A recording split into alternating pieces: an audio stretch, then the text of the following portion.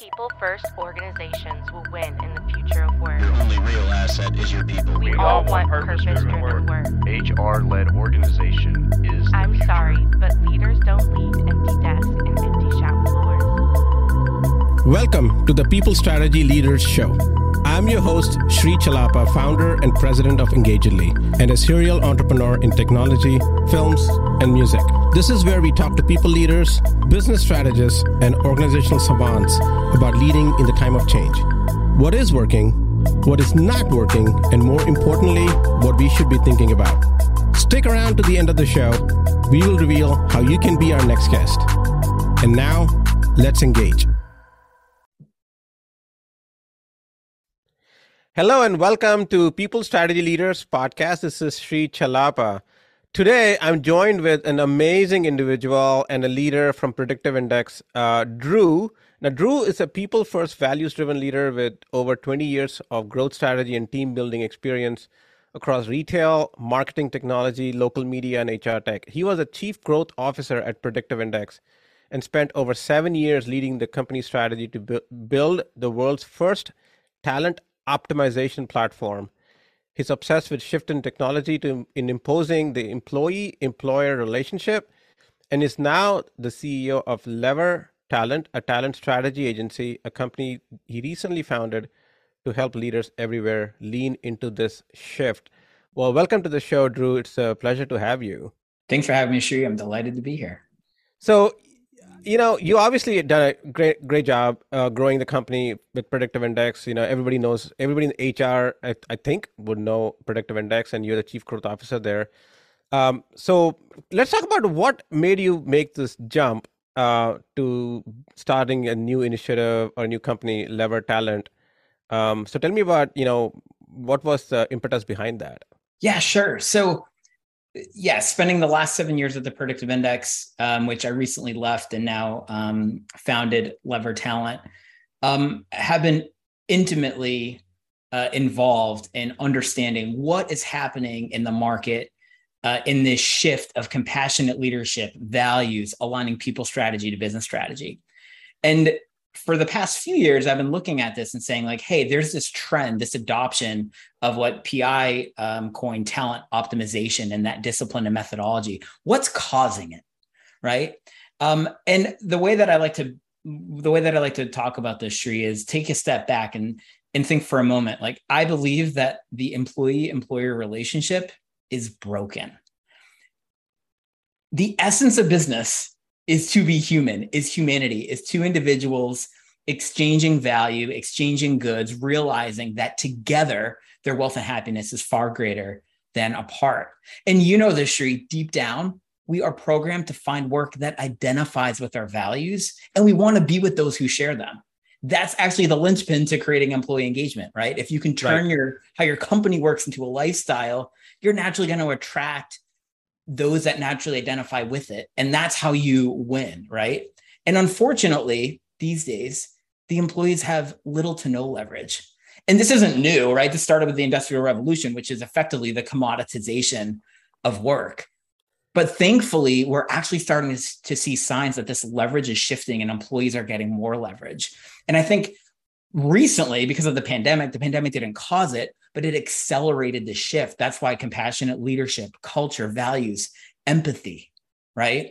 I actually think it's working remotely that reminded us just how critical these elements are, and actually made so many of us leaders and businesses realize that we're just not spending enough time and attention on it, right? And what I love about this is it's reminded us, it goes back to the essence of business being human, that all business is personal. The employee-employer relationship is so personal. And without that, business is awfully fragile. Right. So, you want to know what's causing this macro level shift?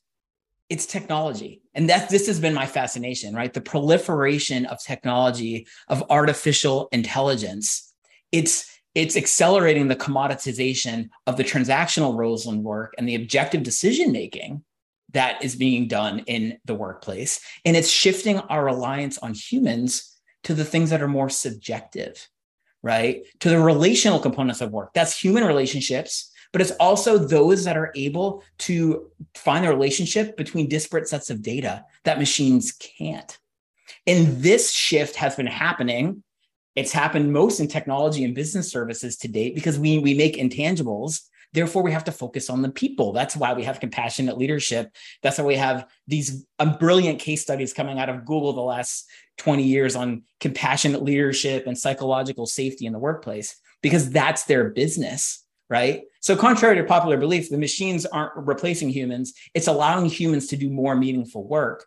And I actually think that this shift is going to make it so that we celebrate more of those that can do the magic of the subjective decision-making, the relationships in business. And as we celebrate those people, we're going to reward them dearly, and they're going to demand top dollar. And I actually think that we know that the shift will have occurred when these people can actually support an ecosystem that I call free agent talent representation. So imagine a world where I represent you and I negotiate your contracts. I help you leverage your career, right? And we work together and we share in the upside of your career advancement. Now we're not there. We're like a decade or two off from that happening, right? But this is the concept of leverage, and why I founded Lever Talent is let's, as businesses, lean into this shift. It is happening. And let's actually help leaders find leverage in themselves, their teams, their companies, their strategies, help them connect their business strategy to their people strategy. We're going to be happier for it. And we're going to be able to accelerate this awesome shift to a more equitable spot between the employee and employer. So, Drew, as you're talking about that, I'm a huge Cardinals fan. I live in St. Louis, and I couldn't but think about baseball, right? The movie Jerry Maguire, which is not baseball, it's just football, but similar concept, or Moneyball, which was actually more about baseball. So is your analogy similar to that, where you have Jerry Maguire being Jerry Maguire, and you're representing the player who's the sales strategist or marketing strategist or a developer? Yep. Yeah. Whether or not I am Jerry Maguire, I think that's the world that we're looking towards. Jerry Maguires will exist. Lever Talent does dream one day to get into the business of talent representation. Whether or not we're the Jerry Maguire type is a different story. What I want to focus on is imagine that world where you have representation. Imagine what that does for the gender gap. Imagine what that does for those in lower socioeconomic statuses that don't have the luxury, right, of the color of their skin or where they come from. Imagine that world where you have that representation. That's what gets me so excited about this, Drew. But yes, this Moneyball topic too, if we think about that, you and I were just talking before we turned on this podcast, we are in the infancy of performance management. Oh, totally. Understanding, right? It's so subjective right now, right? So this whole shift is also being spurred not just by technology and robots automating parts of work and our reliance on humans to do the more subjective stuff. But it's also the fact that technology is allowing us to measure and analyze those things, right? That's going to turn it into Moneyball, right? That's going to make it so that those people should be rewarded handsomely because it shows that they've done it, that they can do it. Yeah. I mean, there are companies who are trying to do that to some extent, very rudimentary at this point. There are more successes, I would say. At least they claim it, there are more successes in the recruitment space, where they use some kind of AI and some analysis of the individual to reduce bias and try to find the best fit based on your culture, based on other criteria. But once they are in the organization, it becomes who did you end up working with, which team you ended up at. How the organization culture is, that you don't fit because you're maybe too shy to speak up in meetings and things like that, right? And that doesn't necessarily affect you as a performer, but it affects you as the person getting paid, as a person who can get ahead in their career. Sure. So there's obviously a lot to be done in that. So talking about Lever Talent, is your goal to actually solve some of those problems by have this agency representation for these individuals so that it's more equitable to them? Yes. Now let me be clear.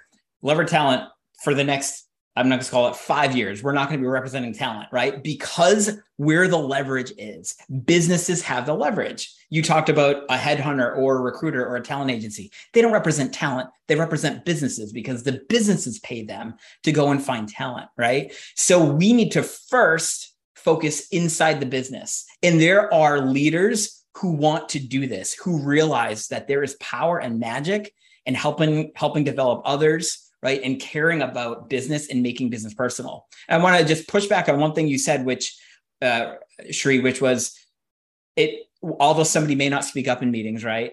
That may or may not have be an indicator of their performance, but it is being a judgment of their performance.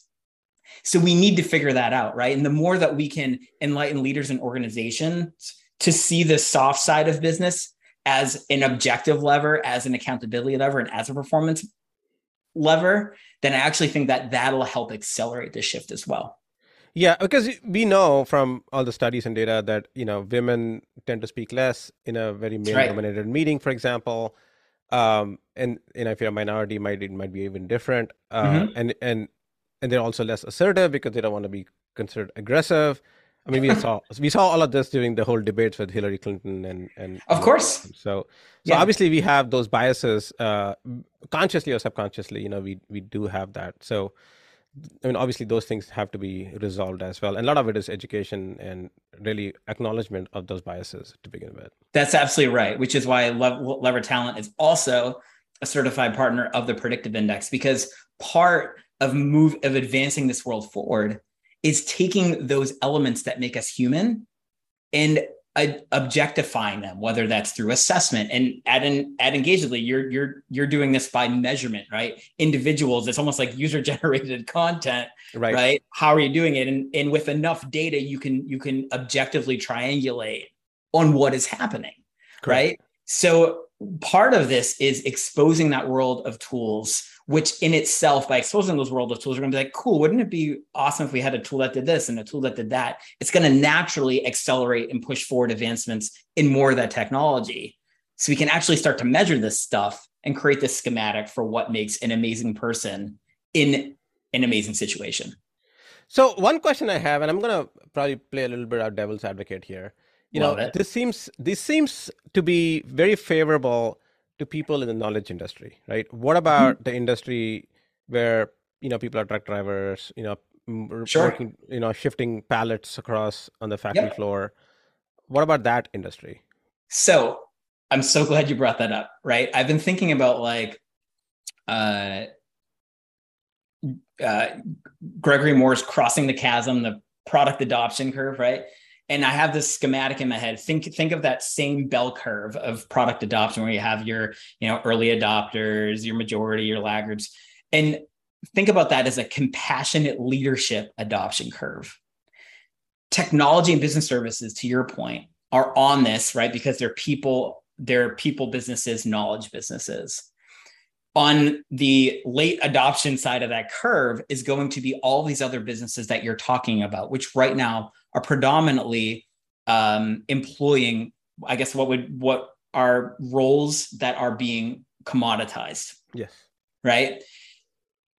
I think that this shift will eventually reach those roles. But remember, at the same time, the proliferation of technology and automation is happening.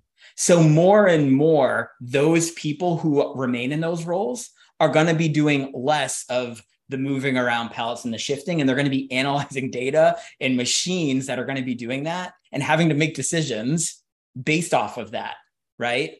And so I think inherently that's the evolution of those roles. And what we're seeing today, even when we think about the commoditized, or you would say white collar, blue collar world. I'm thinking about the Amazon work. That is warehouse. This is a moment in time.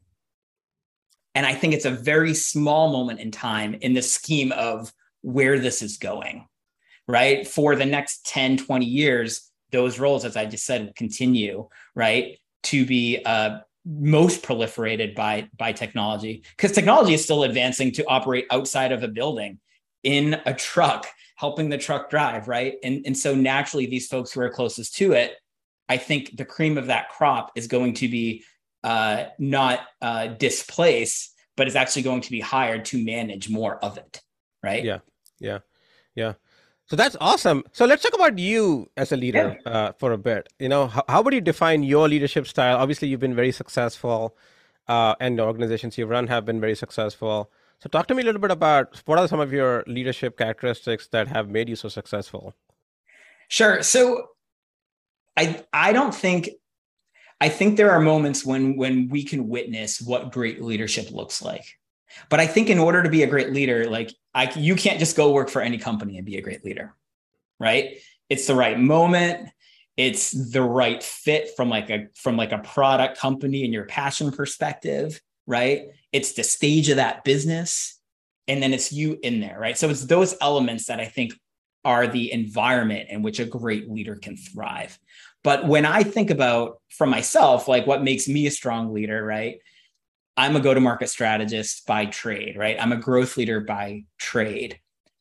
I focus so much on personal development, but I also realize that personal development and focusing on it is useless unless you have a team that is chomping at the bit, that is inspired, that is just so enamored by what they are doing in their role and how they're helping their client or how their product or solution is helping the world. So I think that great leadership is defining, especially these days, a vision. And that vision can't just be, we want to be a big company, right? That vision has to be, how are we changing the world? Or how do we play a part in this bigger movement to change the world, right? As we were saying before, like we yearn as humans to be inspired by something bigger than ourselves, right? Something that will positively impact the world. And so the best growth plans, the best strategies have the foundation of a vision that is compelling and big enough. And when I say big enough from a personal development standpoint, big enough to want your employee to be better, right? That demands constant improvement, right? So that's why a vision should be big. In 10 plus years, we want to accomplish this, right? That's why the concept of like a BHAG is out there. And if you think of that vision as an umbrella, it should be big enough that people can look up and still stay underneath it, but move around. Oh, that's cool. I can stay in the shade of this umbrella, but really what I'm passionate about is this area under the umbrella. What if I tinkered with that a little bit, right? Now we have the makings for people to actually make decisions without being micromanaged. If your vision is big enough and everyone's aligned and passionate about where you want to go. So once you've established that, I think you have the best shot at helping your team members realize how their own career development aspirations are mutually beneficial. Because we want to go here, I want to go over here. These kind of match, right? It's alignment. It's when you have that alignment that now you can focus on the personal development, right? And so all of this is like the early makings of setting your strategy, setting your culture and your values. Because once we know our own superpowers, hey team, this is what we're good at. This is what performance looks like now. Based off of our vision, if we want to get there in 10 years, our team has to look like this. Our own abilities, wow, we really got to beef up in this area, right? And our growth trajectory has to be this steep. Well, in order to do that, what sort of values should we cherish here?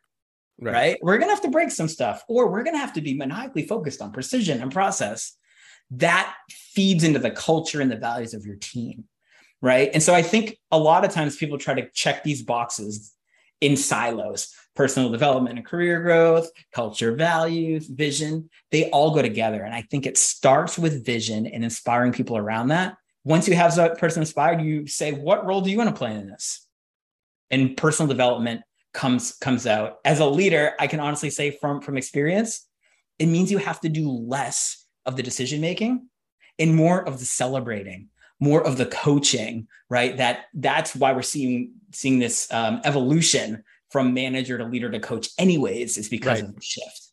Yeah. So, that's awesome, right? Because as a leader, less decisions you have to make is so you can strategize better and strategize more. So you can spend more on strategy than being in the business. You'll be working on the business. That's right. But finding those people is obviously a challenge. Not everybody is like that, right? Some people just want to be at work and want to be Sure. told, tell me what to do. I have to be home at 5, or Yep. whatever the time is.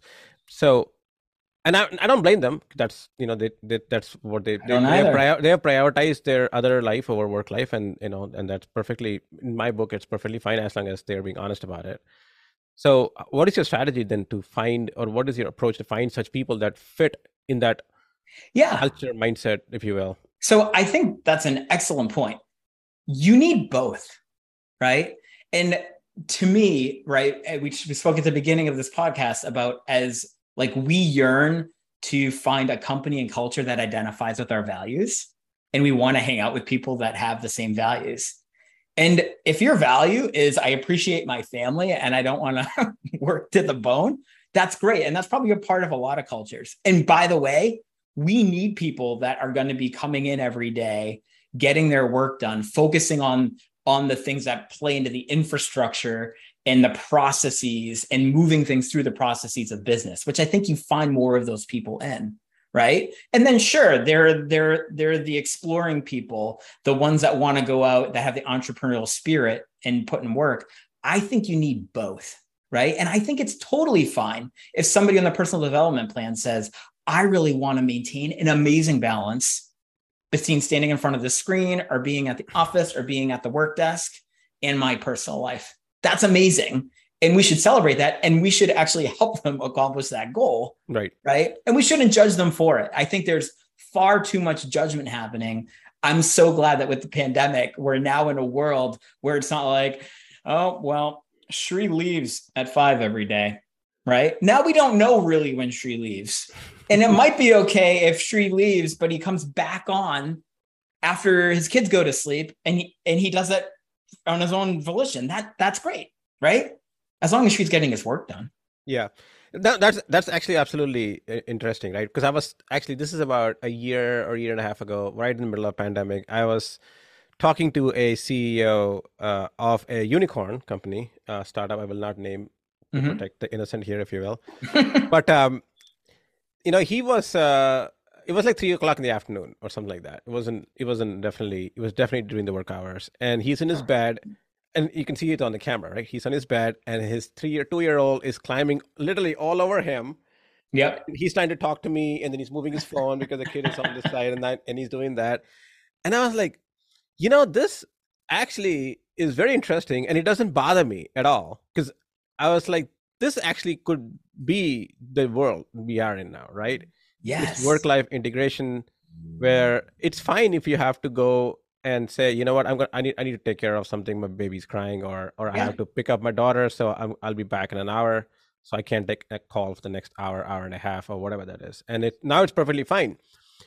2, 3, 4 years ago, if you said I need to leave at 3 every day because I have to pick up my daughter from school or my son from school and take him or her to soccer practice or whatever else that you end up doing as a parent, it was like, okay, this person is not getting ahead in this company or career, and that mindset has definitely changed. Yes, and by the way, I think that is more so a holdover of this mindset of the commoditization of work. Shri's time is worth money, so when I don't see Shri working, I'm not getting my return on investment, right? So I think that's part of this too, and thankfully the pandemic has exposed that, right? Like it doesn't matter. It doesn't matter if you're taking care of your kid. And now, let me, of course, there are some work contexts in hospitality, other we see this in the distribution and logistics space. There are some times where, there are roles, right? But that's part of the role, and has to do with the compensation of the role, the value of the role, who wants to do that job, right? Right. That's definitely plays into what you're looking to accomplish with Lever Talent, with the agency representation, because the power shift has started. It started about maybe a year and a half ago, right? After a pandemic started, maybe about 6 months after that. And I think it's not going away. People who are, hoping the world to go back to 2019, I think are delusional. And I'm not talking about the people just in the US. I work with a lot of people across the world, and it's not any different. If you talk to people in Asia or Europe, or even Africa. I had a call earlier today with a company out of Nigeria, and their mindset and everything is very similar. It's very employee centric, employee first approaches, and I think that's the way the leaders have to lead in the future. That's absolutely right. Now, one of the things I will say is I don't think it started with the pandemic. I think it was happening anyways, but it's just taking a very long time, and it was just god awfully slow. I think the pandemic has accelerated it, right? Because as we were talking about the software industry, the introduction to technology, more business services companies, it was happening anyways, right? It's just more so now than ever because the pandemic has exposed it, has accelerated it. Yeah. Yep. Well, thanks a lot, Drew. This was an exciting discussion, and I wish I could continue talking, but maybe we'll get you back on the show. Yeah, sure. But just where can people reach you and your organization? That'll be helpful for our audience to know. Yeah, sure. So definitely check me out, Drew Fortin, on LinkedIn, but you can check us out at levertalent.com. Always happy to chat, share stories, and see how we can help each other. Excellent. Well, thanks again for joining the show. This is the People Strategy Leaders Podcast. Thanks, Sri. It was an honor.